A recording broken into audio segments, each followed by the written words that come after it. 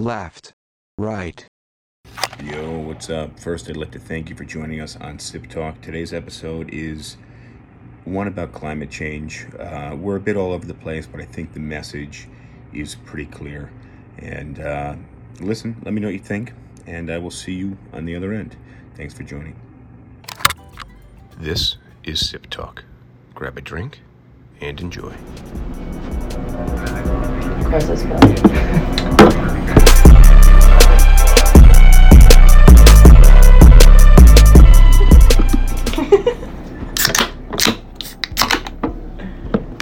Cheers. Cheers. Cheers.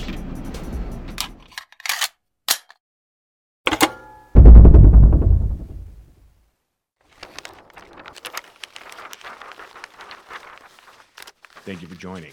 Welcome to Sip Talk. This is episode 78. My name is Justin DiGiulio. I'm joined by James the Bosnator Boswell. Today we're talking about extreme weather, global warming, climate change, and Texas. So James, you were just right off air. You were telling me about what's going on in Texas. I want to lead this off with the accident that just happened, actually, where for those of you who don't know me, which is all of you, when I send text messages, I oftentimes do it through a browser instead of my phone because I can use the keyboard to type instead of having to use the stupid keypad on my phone. This is a bad habit of mine, but I very often will accidentally respond to somebody else when I get a text message. So my brother sent me a text message today, and I responded to Justin when I meant to respond to my brother. And my response was, and I quote, "He is unrelenting in his shittiness." Justin immediately responds, Ted Cruz, which was the right answer. And we weren't even. There was no context. This is not like I was in the middle of a conversation with Justin about something. This came out of the blue, and he's like, "Ted Cruz?" Like, yeah, actually, that wasn't meant for you, but good guess. But to be unrelentingly shitty, it must be Ted Cruz. Yeah. I wanted to talk about some extreme weather. I'm actually in this new setup in the basement, which is nice because there's a lot more space, bit of an echo, but it's cold as hell down here. And, I can't imagine there's such thing as global warming, being that, it just seems to be cold out, and it's never this cold usually. I definitely want to get into the global warming thing. I want to talk about Greta Thunberg and some more progressive countries, things like that, and climate change. But so you were just telling me off air what was happening with Ted Cruz, who decided this week it's very cold in Texas. I'm gonna fly to Cancun. And he booked a flight for him and his family to Cancun. He gets on the airplane, and people from Texas. So there's a lot going on here. People from Texas took a picture of him boarding into, I would assume, first class, and shared it all over the world. Well, this is Ted Cruz. He needs a little extra space in the seat. He can't just fly. Yeah, but this image gets shared. By the time he lands in Cancun, this is already a news story. And so the backlash is so quick that he basically immediately got on a plane back home. Now, what I think, there's one point that I saw on Reddit, which is, imagine being so shitty that people leaving your state will take a picture of you on the same flight as them. Yeah. To show how shitty you are. That's like when Chris Christie in New Jersey shut down the beaches and then went to the beach with him and his family. And somebody was taking pictures of him just on the open beach. Yeah. Which is, it's a bad look. But how do you justify in your head before doing it? Like, hey, we got the beaches open, family. We shut them down. Like, let's go. Hey, our state is in crisis. Let's go on an international trip to somewhere warm. Which, I understand the thought, but I don't understand the thought process. Like, that thought should be, it's like, I really got to take a piss right now. Let me just whip it out and pee. Versus like, well, that's probably not the best thing to do, even though at times I'd like to, going to find a bathroom and do so discreetly. Also, flying to a place that just kind of has a reputation for being luxurious and pampering, while you're a public servant whose state many people are suffering. I saw a great conservative attempt at justifying Ted Cruz's action, saying we should be thanking Ted Cruz for doing this by him leaving the state. He's no longer like draining resources on, like, he's no longer taking up resources that can be allocated to somebody else. I'm like, do you really think that that's That's case? not it. What's he draining the electricity? I guess that's their justification, is like, by him not being in Texas, there's more electricity and water for the people that really need it. Which, come on, like, if you're a public servant, go out there and like volunteer at a food pantry and like hand out some free shit to people that need it. It's basically a politician's example of like a gimme, where you've got a 1 foot putt that you need to make. It is. So let's hit the important stuff. What are you drinking tonight? The last Busch Ice on hand. I finished off the scotch last night, so I'm starting to run pretty dry, but I should have a good bottle of whiskey coming my way over this weekend for helping fix my buddy's taxes. So, Very nice. Yeah. I like that. Where you do somebody a favor and you're paid, even though it is your profession, you're paid in liquor, which probably I should remind some of you, if you're watching, listening, that you probably owe me a bottle. During tax season, that's pretty much how it works in the office too. Like, yeah, they give me wages, but they might as well pay me in liquor. as long as you don't fuck up somebody's taxes. So cheers to episode 78. And let's get into the extreme weather thing. I'll get into the extreme weather. I want to talk to a little all bit. Those of you in Texas, I'm having my beer warm, just so you know. It would probably be colder if it was room temperature in Texas. Yeah, I know. I'm rubbing it in. So, so global warming, I was just doing a little research on global warming, and what I keep hearing is how global warming isn't really a thing anymore. So if you're a global warming activist or alarmist, you've given that up, because people are pushing back saying, how can we have global warming if we're getting lots of snow or if it's so cold? So it happened to be snowing today. And can we stop this for a second and just like rename the podcast Two Dudes Opine on Things in Which They Have No Background Whatsoever? I thought that was involved. The drinking was, implied that we would maybe carry topics that we may not know so well. But I think for the most part, everybody in our generation is familiar with climate change, formerly global warming.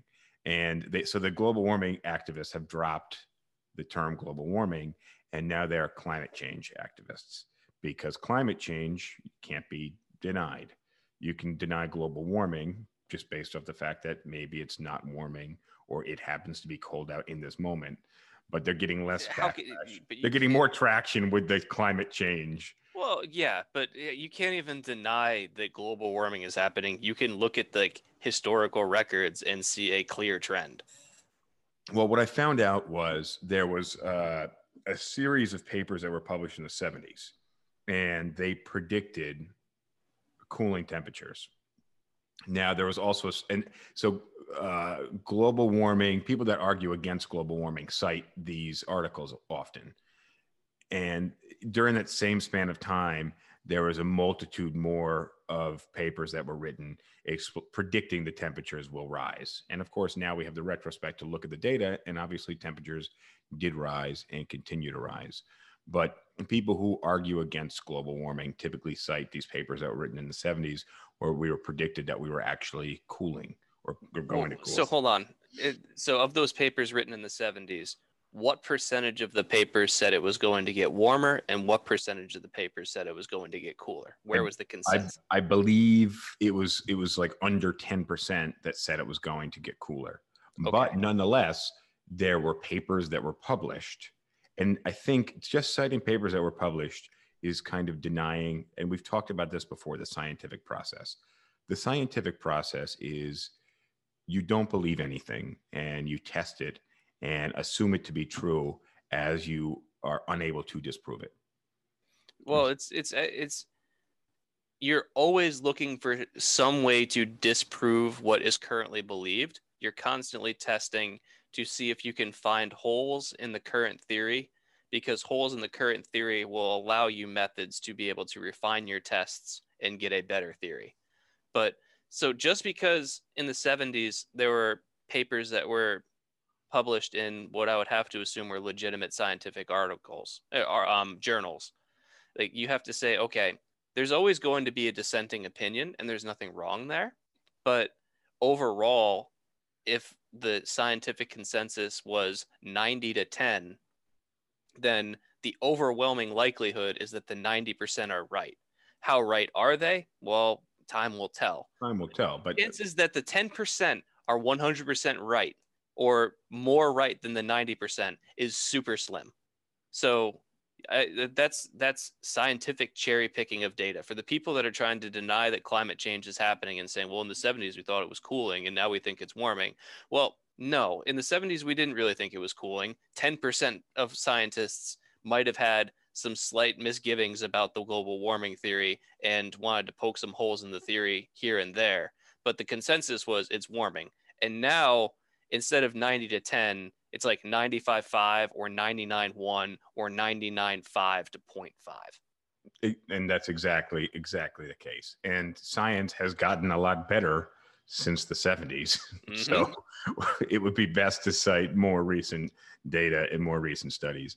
But yeah, I just think that's bullshit to cite, like, you know, like there's often times in the office where I tell somebody to do something and they're like, no, but you know, last time you told me to do this, or, you know, I say, look, if you're claiming that you're always going to obey me, and I told you in the past to do this, but you're arguing with me because you're trying to obey me in the past, you want to go with the obey route. And this is the more current advice. So go with, you know, the advice now. We now have more information. You should definitely do it this way. Here's another extreme example of like cherry picking data or whatever is if you were to take financial advice from somebody and you say, if you were to ask some random person on the street, and probably most random people on the street, you say, is buying lotto tickets a good idea? Is that a way to make money? Almost everyone's going to say, no, you're not going to be able to seriously make money buying lotto tickets. But go find somebody who won the Powerball and say, hey, is buying lotto a good way to make money? And you're like, fuck yeah, dude. Like, I got 600 million. You want some? So it's, yeah, if you find the one edge case where it's true and ignore all the other cases that aren't. First off, they're not going to say, yeah, I have 600 million. Do you want some? They might say, yes, I won 600 million. Stop bothering me. If I won 600 million and someone came up to me on the street and didn't know who I was and said, do you think buying lotto tickets is a good idea? That's exactly my response. Like, here's $100 for asking me that question, man. You think that matters to me? This is going to make your day. And it's also going to make my day because now I have a story to tell. Fair enough. You know, when I was like 8 years old, one of our school trips, we went to the Capitol and I asked one of the senators for $1 million. And one of the parent chaperones heard me and like pulled me away from the senator. What? I was like, Come on. It was worth a shot. I mean, yeah, you miss 100% of the shots you don't take. So we grew up in a pretty, would you say it's a more left-leaning area? Nope. I don't think so in general. Rensselaer County votes pretty strong Republican, actually. But, you know, I feel like we were raised with a lot of kind of some liberal values. Yeah, but that's because I think your mom growing up was much more liberal than she is now. Oh, yeah, I would say so. But I mean, like recycling and but that's teachers, and teachers generally tend to be more left leaning. And my family is super left leaning, and you were basically an honorary member of my family for most of your childhood. I haven't given that up, have I? It's day by day. So, but yeah, I think like we did a lot of recycling and stuff. So somebody came to the house and they're like, "Oh, do you guys recycle here?" And I'm like, "We try not to, but yeah, put that goes." And they were like, "What?" And they started laughing. They're like, "You try not to?" I'm like, "Oh shit, I guess that sounded really bad." It's a huge hassle to have to carry out, obviously, gazillions of bottles and cans. But but we do, and it's a pain in the ass. But I'm just inclined to recycle as much as possible, and to me, it just makes sense, and it's If almost you like, can reuse something, why not? well, my thinking is it's when you change lanes and you don't signal, like you're just being lazy, right? Like when you don't lift the toilet seat, you're just being lazy. When you throw the can in the garbage can, where you don't separate the paper, you're just being lazy. And all of these are kind of dick moves. So there's many things that I do that I kind of stop and reflect on, and I'm just like, that's the lazy route. Let me take the extra half second, and it's just going to make me a better person. And I'll have that on the next guy at least. I'll keep that chip on my shoulder and know that there's things that I do that other people don't do. But I think like basic stuff like recycling, super, super important.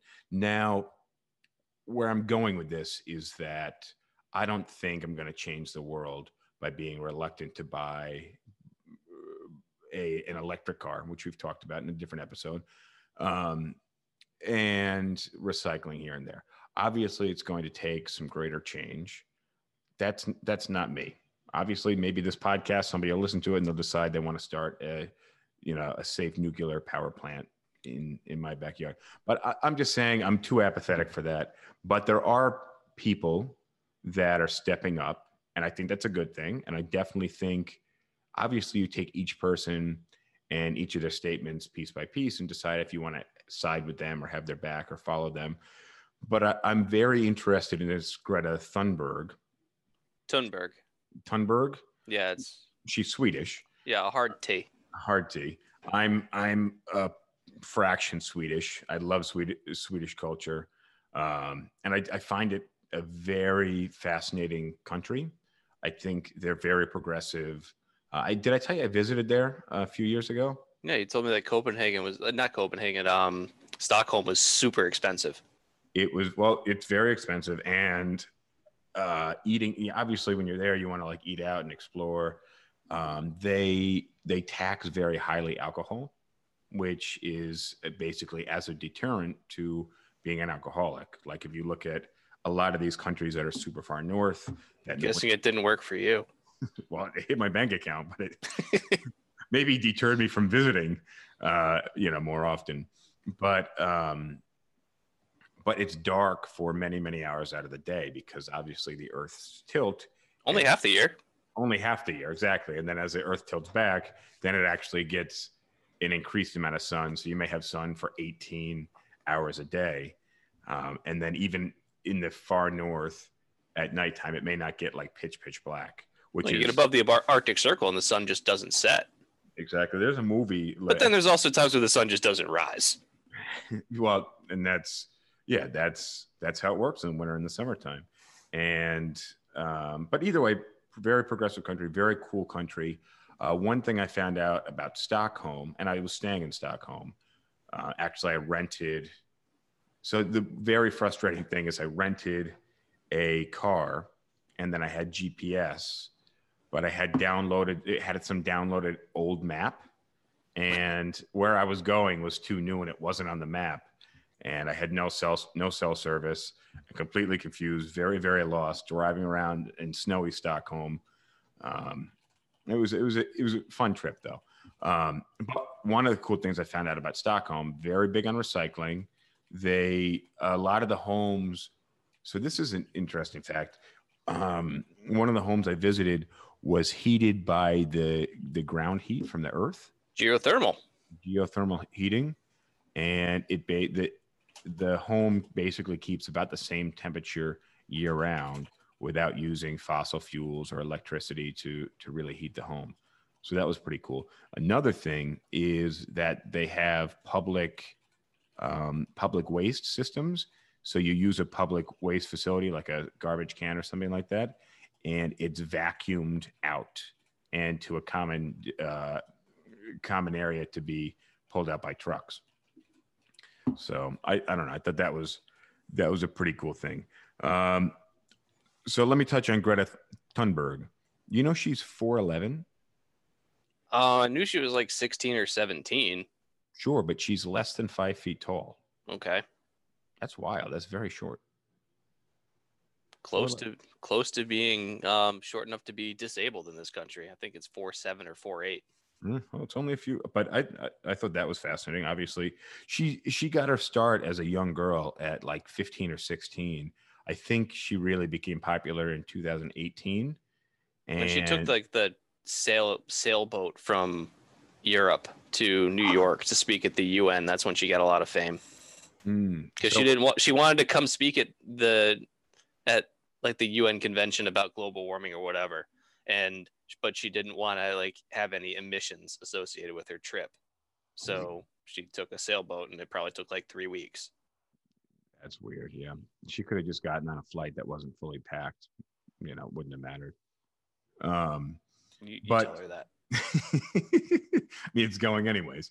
So, but she used to take days off of school, and she would protest in front of the Sweden Parliament buildings and say something. Basically, her protest was like, kids are going to skip school until you strengthen your you tighten your emission standards as a country and things like that. And they did. And she became really popular. She was in. So you can stand outside of any parliament building with a well-worded sign, and it's not going to take you anywhere. You might get an interview, something like that. But have you ever been interviewed by the news? You ever had like a camera just ask you questions? No, not really. Okay. Well, typically, especially if it's never happened to you before, you freeze up a little bit, and it's very difficult to be well-spoken and kind of cool, calm, and collected when it's this new experience, and you have a reporter sticking a microphone in your face, kind of a heightened sense of anxiety. If you're not used to being in front of people or having to speak publicly, I can see it. Exactly. But as a young girl, she was like 15 or 16 years old and very well spoken. What she said, definitely that message must have landed very well to whomever it was hitting on the news. And I'm guessing in Sweden, but maybe it went internationally. I don't know. And then she kept rallying the troops and bringing more students on, and they were boycotting school. Because that's a tough sell. Hey, teenagers, do you want to go to school? Well, I mean, if you're picketing outside of if you're protesting outside of Parliament, and you're like, yeah, we're the kids, and Sweden's a relatively small country. We're your future Parliament, and we're not going to learn anything more. But we do know that what you're doing is bad for the environment. But I'd really like to kind of I know very little about her, except that she's hated by a lot of Republicans. Which means that naturally she must be doing something all right.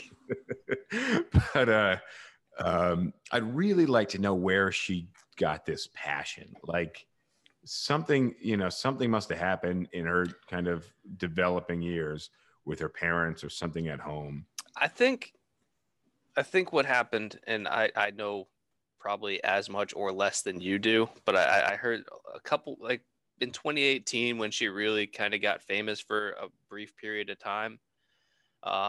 She talked about how she views global warming, climate change, whatnot, as like a true existential threat that could threaten to end humanity. And I think especially if she started to come up with these ideas when she was 13, 14, 15 or whatever, that's a time in your life when you're really impressionable, and like an idea can kind of sink in and you can really dig into it and kind of just say, this is what I believe in and I'm going to stick to it regardless of whether or not it's completely right. And I think she's right on a lot of things, but I think the problem is that how extreme of a problem is it? Is it really going to threaten all humanity, or is it going to be a mild inconvenience, or somewhere in between? And that's where the debate really lies. But when she looked at it as, this is going to be a threat to me and possibly like my kids, where we might not be able to exist on this planet anymore, then she looks at it as like in a similar way to if an asteroid were heading to Earth right now, we said in a month from now, here's an asteroid, it's going to cross paths with us. So we should really do something about this, because in her mind, the humanity killing asteroid and pollution, fossil fuels, carbon emissions, exactly the same, which for the sake of her argument, her position, I'm cool with that. Like, fine. But obviously, anybody that looks at it is like, well, it's, hey, dummy, hey, little girl, it's not the same. So Right. it's difficult. You know, you have to understand her position to be like, okay, fair enough what she's saying, but it's not the same. But let's treat it like it is the same because, you know, for the sake of the conversation, that's the right thing to do. And that's one of what I was going with when it's like, is it time to recycle? You know, I don't want to recycle, but I just do it because for the same reason I pick up the seat when I go to take a piss. It's just the right thing to do. Yeah. Hey, So real quick, Justin. So my brother's trying to log into the stream right now just to watch us, and he's having trouble. So that might mean that other people are having trouble watching us as well. You want to check and see if things are up and live? I have live across the platform. So Okay. if you guys are having difficulty catching us live, one, don't forget you can go to YouTube. You can subscribe on YouTube, or you can subscribe on Spotify, Apple Podcasts, anywhere else you get a podcast. But when we do go live Tuesday, Thursday nights, 8:30, you can catch it on Facebook, Instagram, TikTok. I don't know what platform your brother is on. Everything looks fine to me, and I'm streaming all offline, pulling the data through the cell. So, and we got some comments saying they're good. So thank you guys again for joining us live. This is my little shout out to subscribe and follow Sip Talk Podcast on YouTube and obviously the audio podcast platforms. We're working on the audio. I'm hoping today's audio is a little better than some past audio. But yeah, so Okay. So yeah, back to the topic, and Well, just check let your me- chat real quick. so let me some of the things when we were kids that were big, obviously dare to keep kids off drugs, the whole anti-drug campaign from the 80s, early 90s. We all had those shirts that said dare diagonally. I remember, for whatever reason, second grade, I remember recycling was a huge push, Yeah. and that stuck with me. But I remember, yeah, recycling to me just seemed like the biggest thing that we were kind of indoctrinated with. Recycling, but there's also other things. Do you remember and they were all like PSAs. That PSAs were much more prevalent at the time. But do you remember like the plastic bag one, where No. yeah, like if they were afraid that kids would suffocate with plastic bags. So the plastic bag was a big one. And then there was also like power lines became a big one. Recently, over the last 5 years or so, it was straws. So New York City has actually banned plastic straws. If you ever watch this video of the turtle with a straw in his nose, also the plastic that comes on the top of cans, you had to clip those before you. Oh yeah, I still do that. Well, you know, it's funny because it was a big thing for a little while. And I watched, I think the movie was Can't Hardly Wait. I put it on last night when I was falling asleep. And there was like a hippie girl at the party, like going through the garbage and pulling out the rings for the cans and bottles and clipping the rings. And that was, at the time, it was a prevalent thing. Nobody directing a movie now or writing a movie now in 2021 would think to include a scene like that, unless they were doing a period piece about the late 90s. And that would just be a great detail to add. So here's something I want to address that just came to mind when you were talking about like the equivalency of an asteroid's going to hit the Earth in a month, and we have to act right now to be able to steer the asteroid away or whatever, right? Versus global warming, which not going to destroy the Earth in a month, but for people that are really fervently behind making changes to the way that we conduct ourselves as a civilization, I think that they do kind of draw an equivalence there between asteroids about to hit the world, global warming about the same. So the question is, I think that that's a flawed argument, but the bigger question is using a flawed argument that ultimately results in positive change and positive action a bad thing? Well, but here's the only important question is who's going to do it. So you got Greta and you got Elon. Greta's taking care of the environmental, global warming, climate change, and Elon Musk is taking care of, because first off, it's Elon Musk is not out there looking for asteroids, right? But he's the only one who's going to have the funds to be like, oh, like I don't want to be on Earth while it explodes from an asteroid hitting Earth. So I'm going to develop some technology or get us to another planet. So who are those people? I'm going to pull this up because I got on the iPad here. I got I track out the asteroids every once in a while. I just log in and look at, oh shit, maybe it's not on here, and I just look at the things that are hurling towards Earth, and they actually track that. I forgot the website; it's not on there right now. It's a good thing they do. I think it's a great thing they do too. Somebody's looking at them, but also once we find them, the people that are searching for them, these are a bunch of geeks looking at telescopes and looking at giant, obviously, telescopes, but they're not the people that have literally anything to do with the people that are developing like the aeronautics and the, whatever it is that's going to launch us to other planets. And even if we don't go to other planets, we're going to shoot a fucking nuclear bomb at an asteroid and Armageddon. I've watched a couple of videos about like what if scenarios of we discover an asteroid that's about to hit Earth and we've got enough time to react to it. What do we do? And basically all of them were like, there's not a lot that we can do with our current technology. Well, in a lot of ways, we're kind of screwed. Now that we found out Bruce Willis is a raging Republican, I think just like raging Trump supporter, really. I think just like in Armageddon, we send him up to the asteroid and just leave him there to deal with it. Worst case scenario, we're slightly better off for a month. No, I always like Bruce Willis, even though he said, what is it? Die Hard to me was always a Christmas movie. Recently, he kind of went on this rant, kind of super right wing rant, and he also threw out there that Die Hard is not a Christmas movie, which I mean, I haven't seen it, so it's still close to my heart as a Christmas movie. All right, let me just hit one more thing on Sweden. Sweden burns 99% of their waste apparently to create their energy, and they actually consume waste from other countries. And yeah, I told you about that vacuum system for the garbage. I think imagine if New York City had that. That would be right now, because of the snow in New York City there. And now that there's snow on top of that, there are mountains on the streets of garbage because they weren't collecting the garbage and there was garbage there. And then it snowed and they put more garbage there. And then it just snowed again. So temporarily you don't have any garbage. You just got big piles of snow. You have 13-foot mountains of garbage like outside your front door. It's disgusting. And luckily it's cold because in the summertime, the streets reek in New York. You're doing a really good job of selling food to New York City these days. There's nothing else like it. There's nowhere you can go to hang out with homeless people. And speaking of recycling, like sharing needles.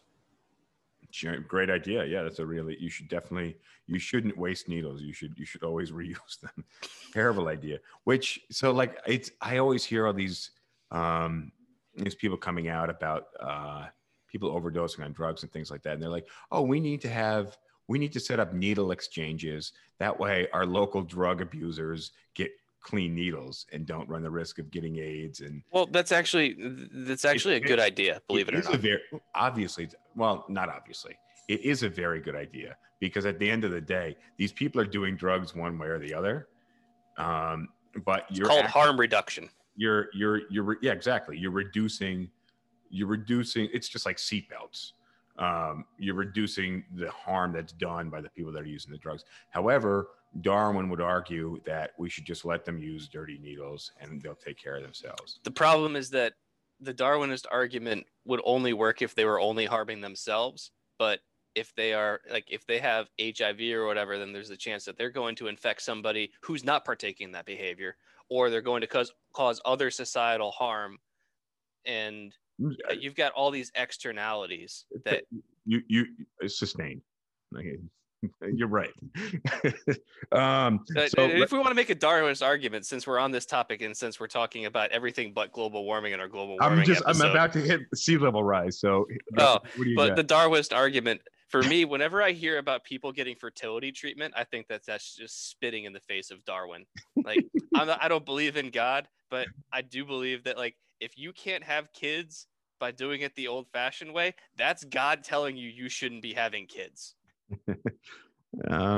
Yeah, I'm sure everyone in the comments is going to love that opinion, but that won't land well, James. However, it lands squarely with Darwin theory. So, but that won't land well. Also, I just had to get that out there since you threw Darwin out there. I'm like, you know what? Let's make some friends. well, yeah, it is our podcast. That's just how it goes. Sorry, guys. Any comments on that, by the way? No, nothing yet. So, all right. So let me hit sea level rise. So obviously, I mean, it's just to look at the maps of the polar ice caps, and just over the last, like, if you do like a 50-year time lapse map, it's like ice, baby, ice, and then all of a sudden it's like a little bit less ice, a lot less ice, like barely any ice, and it's wild. Didn't a whole bunch of people just die because they were out on they're out in a glacier and the glacier like broke off? So this was in India. Yeah. Okay. And you know what I'm talking about? Like, I think what happened was like the glacier's melting, and then like there's ice further down that's holding the meltwater back. Mm-hmm. And then all of a sudden, it's basically just a naturally formed ice dam. And then eventually that ice dam gives way. And now you've just got a lake's worth of frozen water and now mud and trees and everything else just coming down a canyon to whatever's below. And eventually it will find people, which it did, and it doesn't end well for them. So the question is that something that's naturally occurring? Is it because of global warming that it happened, or did global warming make events like that more prevalent? And you can look at pictures of places like Glacier National Park in Montana and look at the size of the glaciers in 1950, 1970, and 2015. And it's big glacier, 2015. Nothing. Yeah. It's wild. It's so, and the thing is, it's not, so like stuff really started speeding up in like the 70s and the 80s.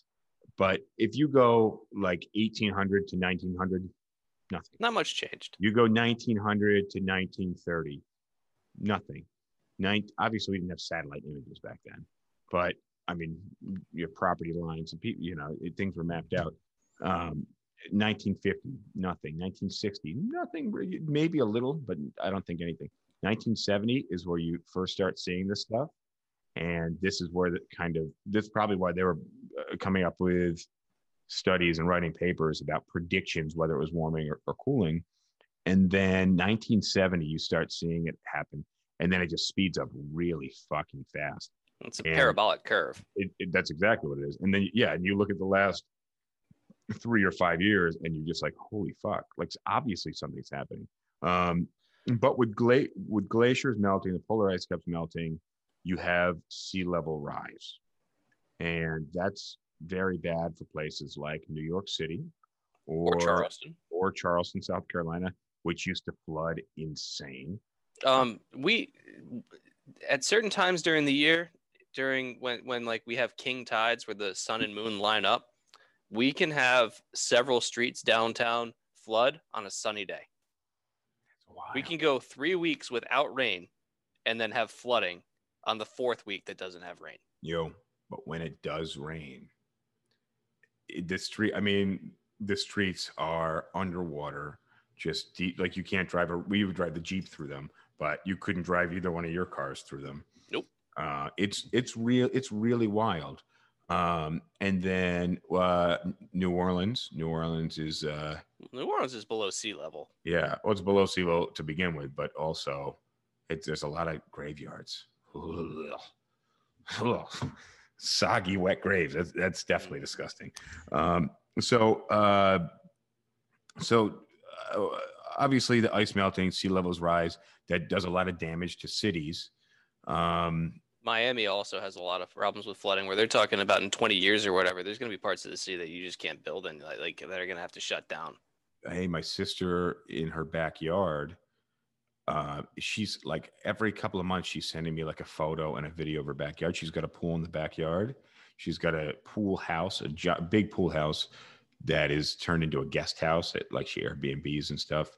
and there will be it'll be like this deep in water out like above the pool. So the pool is just brown and just it's 8-10 inches above the pool level with the water in the backyard. It's wild, and it rains a lot. She's more. in Miami. She's in Fort Lauderdale. So, but I mean, those are very, very close cities. I want to get into CO2 emissions and kind of what's responsible for that. Also, because I really want to get into what's causing the extreme weather.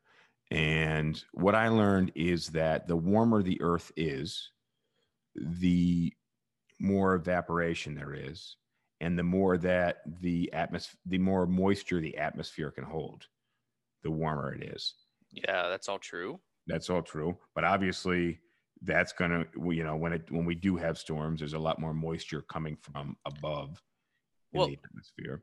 And so I guarantee you that there's going to be people in Texas right now saying, how can global warming be real when it's 22 degrees in Houston? But the point is that cold air had to come from somewhere. And that cold air came from Canada and the North Pole. And so one of the things that like climate change does is that kind of the normal air currents and the normal weather patterns, when the temperature changes, it disrupts a whole bunch of stuff. So this air that normally sits cold where it's supposed to will get shifted sometimes, where if the steering currents of the jet stream breaks down, then now it has to come sinking down somewhere. And if you look, there are parts in Texas that were colder this week than Alaska. Well, that's a lot where that air came from. So typically the cooler air sits on the top and the bottom of the earth, right? At the poles, where it's cooler because it gets less sun. And cold air is thicker and, well, not, I don't know if you call it thicker, but it's heavier. Denser.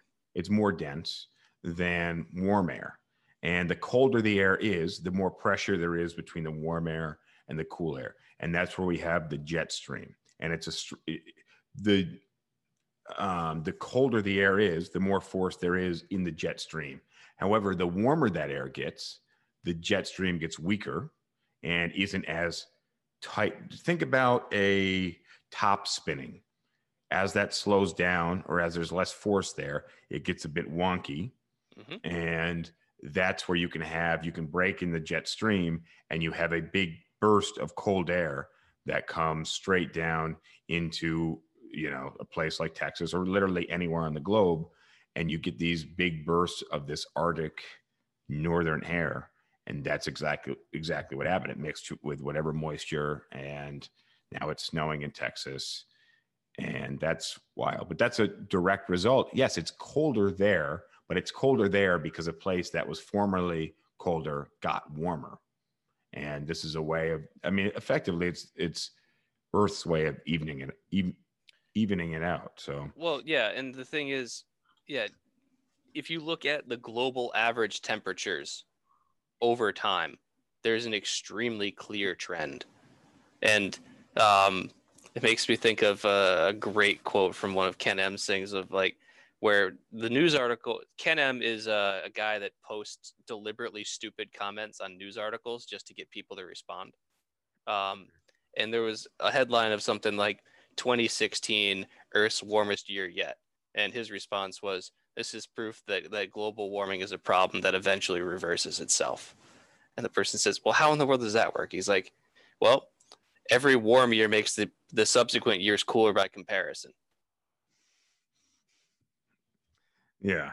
I don't follow this guy. I've never heard of him. So I want to get into CO2 emissions.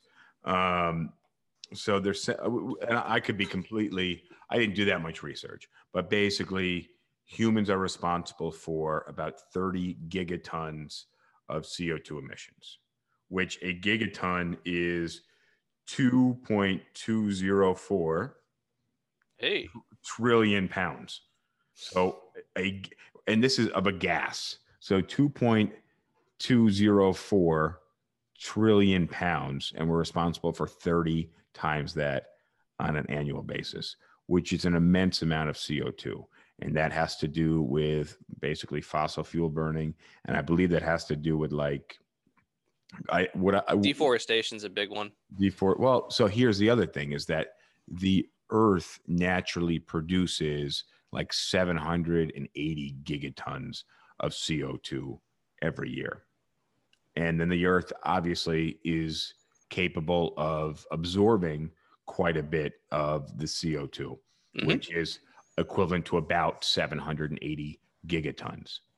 Yeah, there's something of an equilibrium there. Exactly.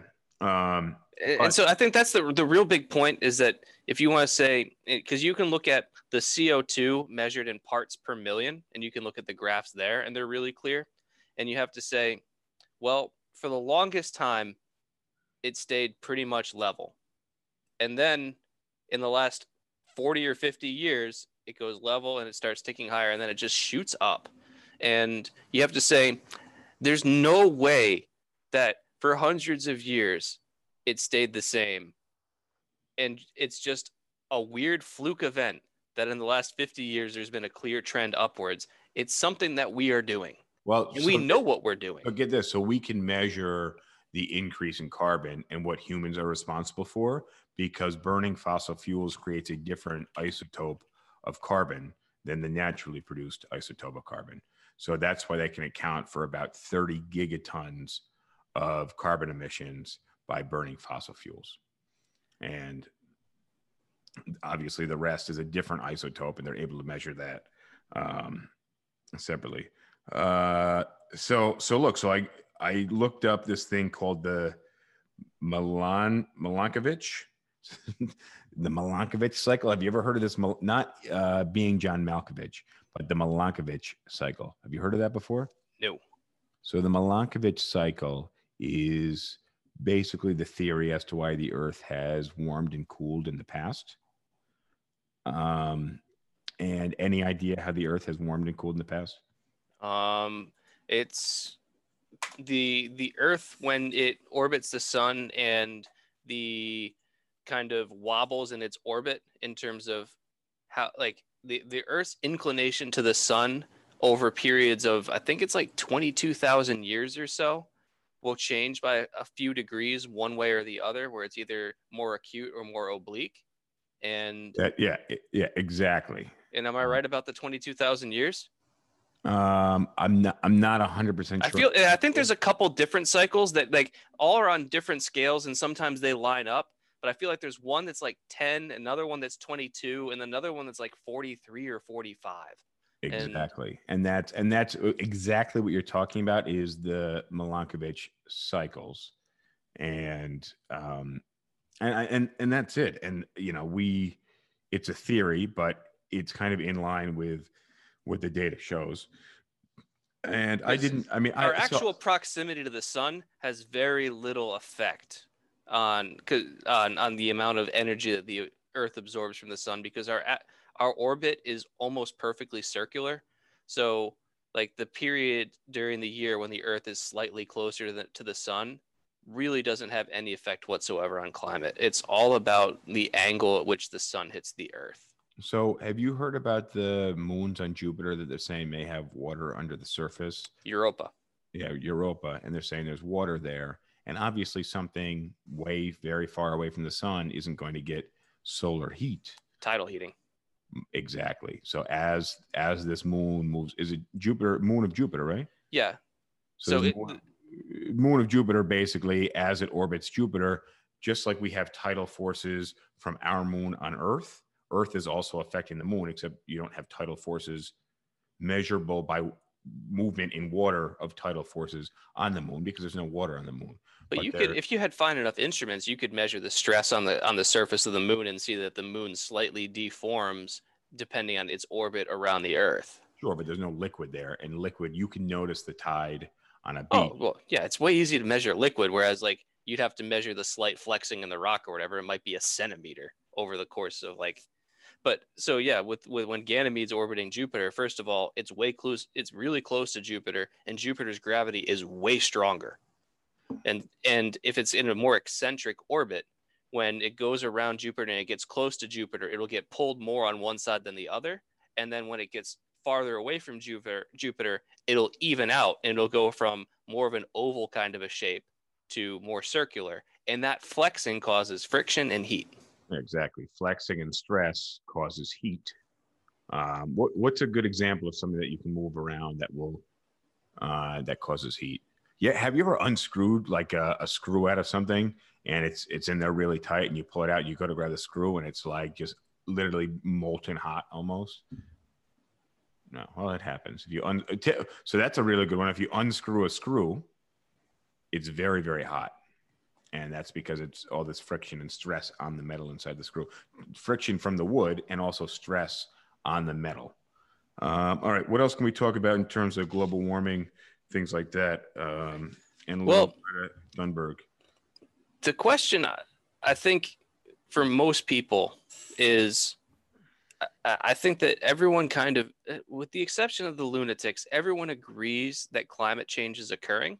The question is, how much of it is occurring? Like, how bad is it really?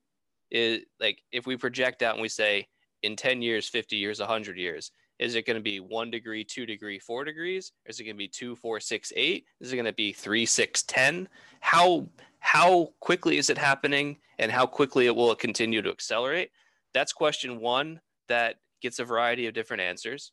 And the question two is, if it happens, how bad will it actually be? What will the actual effects be? Let me negative or not. So look, when you I think what's going to happen is basically, and I never even thought about this. I'm just thinking out loud right now.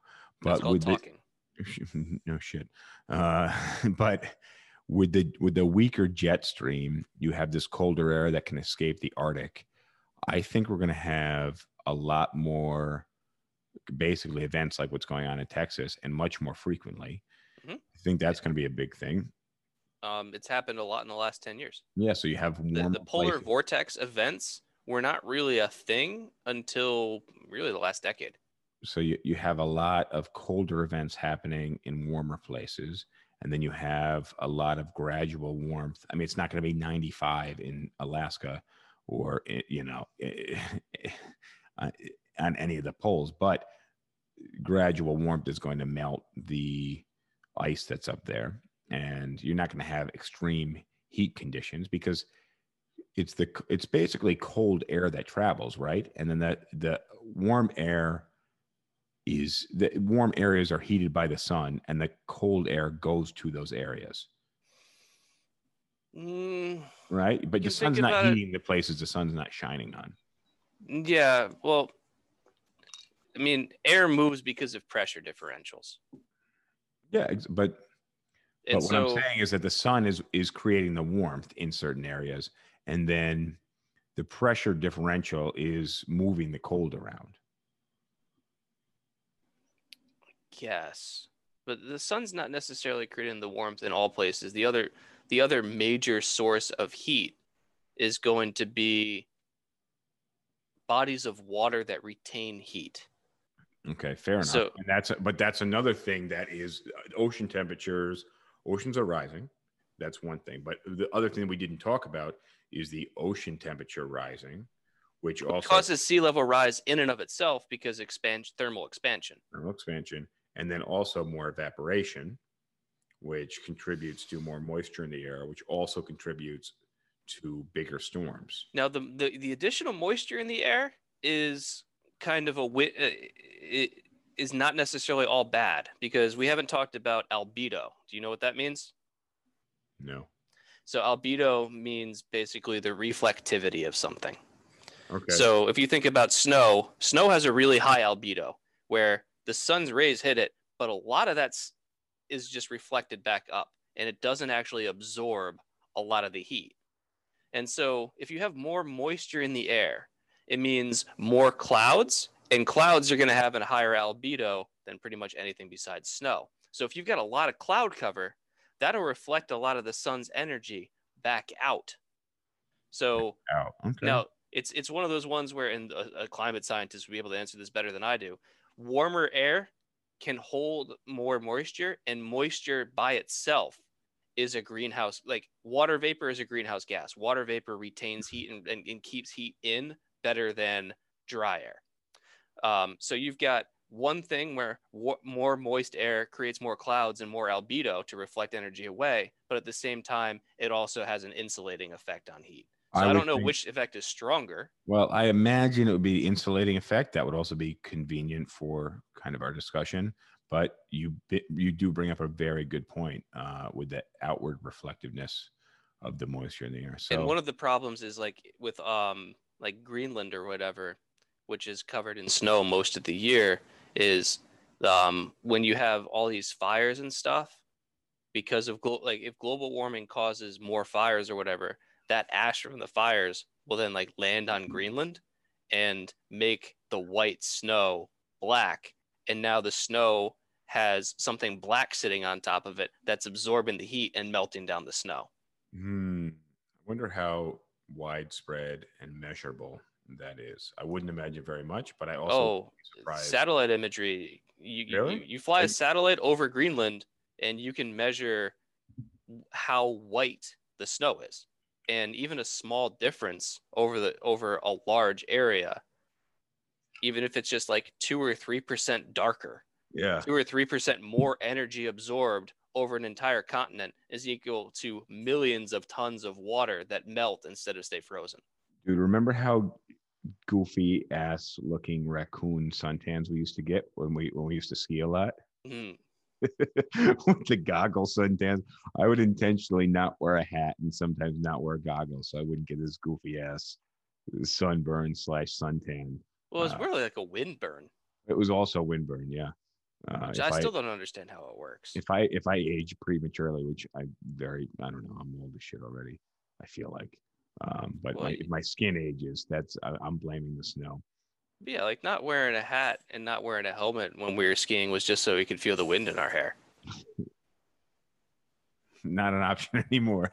But I'm not a big hat wearer. I don't know. I was never, even back in the day, I wasn't a big hat wearer.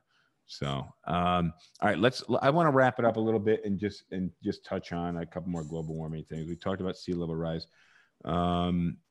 Let's see. I mean, I think we're going to have, and I think it's going to be in our lifetime, just some crazy. I was at Costco last night and I looked at these crab legs.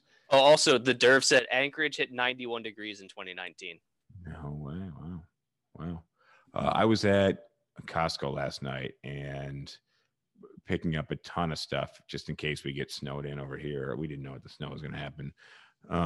But also now that I have all this storage space, like in New York City, like you basically buy a day or two's worth of food or whatever you can carry home.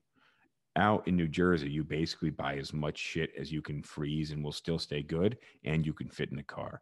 But either way, I'm in the seafood section. I'm like, wow, these are some nice looking crab legs. It was like $380 worth of crab legs. They were giant crab legs. But then I'm like looking at the fish and I'm thinking about like where the fish comes from and overfishing. And I'm just like, there is just this constant supply, endless supply of fish, being brought to these stores. It's just, but what got me was the size of these crab legs. I'm like, how are crabs and lobster tails, giant lobster tails, bigger than I've ever seen before? And I'm thinking, like, how are crabs and lobsters kind of going undetected under the fisheries and being able to grow this large? And it was wild caught, not farm raised. So, which there's a huge pushback on farm raised. I'm pretty sure the fact that they were in the store means that they weren't going undetected. Well, that's my point. But how did they get that big undetected? Right? Like, they're not just like coming up out of a hole in the ground and then boom, they get caught by the Costco fishing man. Like these things had to. I don't think that's sustainable. Like the amount there was so much fish in this place and big ass lobster tails, bigger than I've ever seen before. I've never seen lobster tails this big or in this quantity. And the crab legs were like my wrist all the way around. They were huge crab legs. So, but I don't know where I was going with this was, I think we're going to see some holes in the food chain that really affect the greater food chain, which is us. And obviously when you have warming, let me ask you this, James, how does warming temperature affect the food chain? Kind of write down what are the little tiny things in the ocean called? Plankton, Plankton and the phytoplankton or something. krill. Yeah, but how do they die with warmer temperatures? I have no idea. I do know that global warming tends to increase the chance for algal blooms, and those just have a way of sucking the oxygen out of the water entirely and killing everything. So, Because I those think that, things and also, they feed on oxygen, just like any plant. well, pretty much everything in the ocean relies on oxygen, and algal blooms suck all the oxygen out. The other thing that with like global warming and everything that you hear a lot about and is true is that coral reefs are a huge source of biodiversity and also sheltering for the areas in which they surround, because they're kind of breakwaters that prevent large swells from reaching the actual shore and damaging things that are built on the shore. And coral reefs are extremely sensitive to both to the chemistry of the water, particularly the pH, and also the temperature. And so as the temperature rises, the water can actually absorb more carbon dioxide. And when carbon dioxide dissolves into water, you get carbonic acid. Now, it's not a strong acid, and it's not a ton of CO2 that's getting dissolved into the water. But again, even just a small shift to something that's really sensitive is going to have a huge effect. So if you just Google the pictures of like coral reef bleachings, and you see coral reefs that were super colorful, vibrant, and alive with all sorts of crazy animals and stuff, and then you look a couple of years later, and it looks like someone just boiled them. Well, you and I, we did some scuba diving Cancun. in Cancun. It was a fun time. Never been back since we went. This is a shame. I hear there's at least one hotel room open there. But yeah, and I've done some in DR, in the Dominican Republic. But it's wild to see these coral reefs that are just, it's actually, if you see, like James, the colors that we like saw underwater were these crazy, almost orange like and neon, reds and blues and colors you don't see above water. And No. obviously they're affected because the light is traveling through the water. But you see these crazy, beautiful, just super incredible, almost imperceivable colors underwater. And then when you see a dead coral reef, it's very depressing. It's very depressing. And I've done some we were scuba diving. Like how deep did we go? Like 40 feet or something? I think the last time we did was like 60 or 70 feet. I just remember throwing up, and then all these fish. The pressure. Yeah, you made their day. I certainly did. Yeah, I should have grabbed one and cooked it for dinner. But yeah, so coral reefs are super important for overall ecosystems. And in terms of what the overall effect for global warming on food chains is I think all species can adapt to changes in climate and an environment, but it's a slow process. It's not something that you can just do over 1 or 2 generations. And so what we're doing is, if we change the climate quick enough, then we're accidentally selecting for only the species that can adapt very quickly and losing a lot of the species that can't. So the overall effect is going to be a marked decrease in overall biodiversity, because there's going to be a ton of species that, if they had been given enough time, let's say that this global warming thing happened instead over a period of 100 or 150 years, happened over 500 or 1,000 or 10,000 years. Maybe more, but yeah.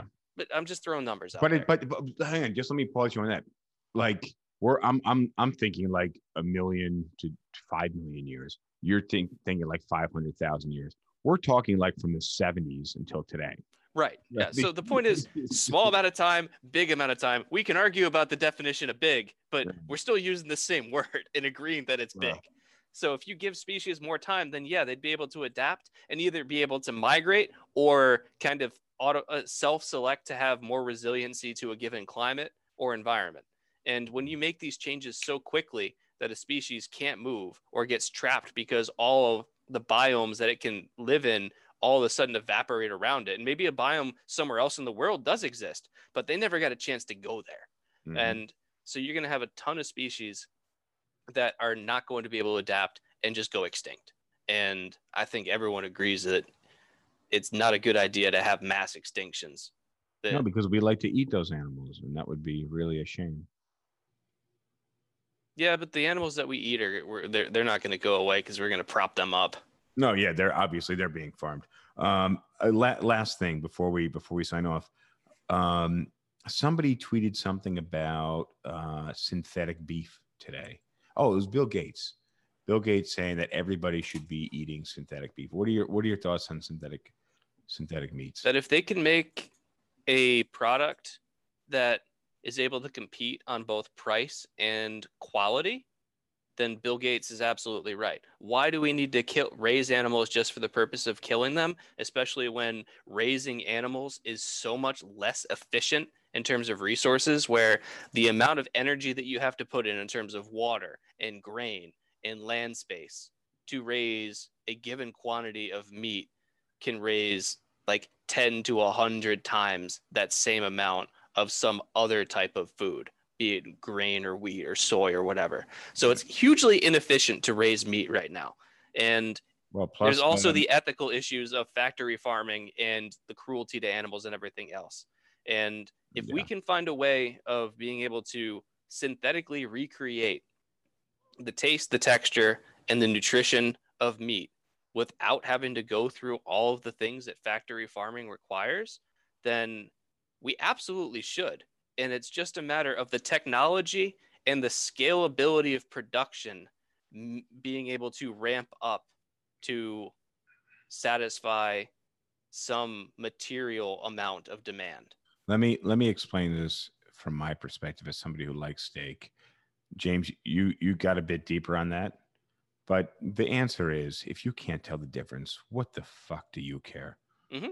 Like, if you can't tell the difference, if you can in a lab recreate Wagyu beef, which I'm not actually, I had Wagyu beef in Japan, and I've had it here in New York.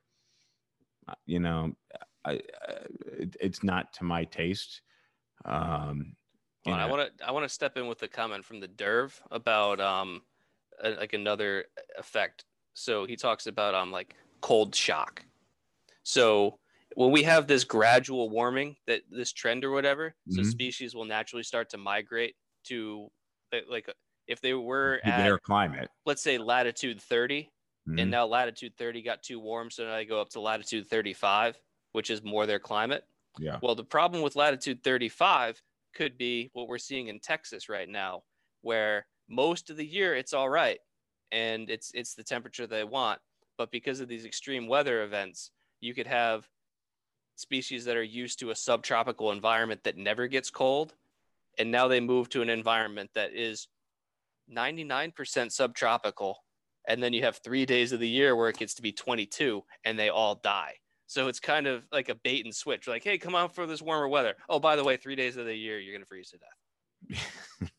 But that's true. Yeah. And what are you going to swim 600 miles, 2,000 miles in those 3 days just to come back? So it points to my case about the adaptability, where like anything gradual, the species would be able to get to. But when you have these events that happen very quickly that they can't, they just can't do anything about because it happens too quick. Yeah.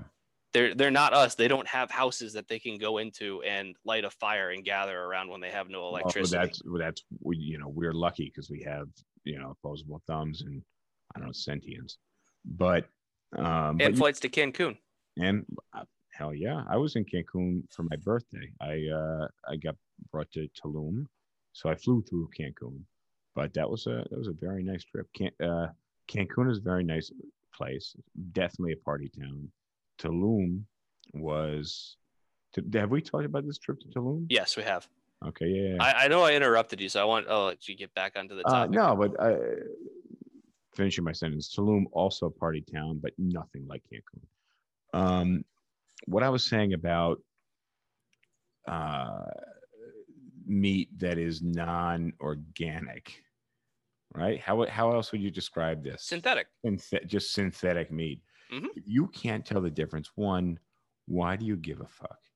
And two, if they're making this in a lab, and I mean, if you eat an Impossible Burger or one of those fake burger patties, you can tell the difference. Oh yeah. They're not terrible, but you can tell the difference. If you and like, I'm down to try it. Like when the Impossible Burger came out, I'm like, I love hamburgers. I'll have one. Definitely, fries tasted the same. Burger did not. Impossible fries. We're going with 100% plant-based Potatoes. French fries. But the burger, yeah. The thing is, with the burger, you're like putting ketchup and mayonnaise and I get there probably wasn't bacon on it. Defeats the But purpose. lettuce and tomato and onion. There's a bun, and yeah, it looks similar. And yeah, there's beet juice, so it turns red when you bite into it. It's all bullshit. It's not the same. Not the same. But if you're going to create a steak that, remember, when you mass create something, it typically looks the same. When you have a cut of steak, it does not look the same.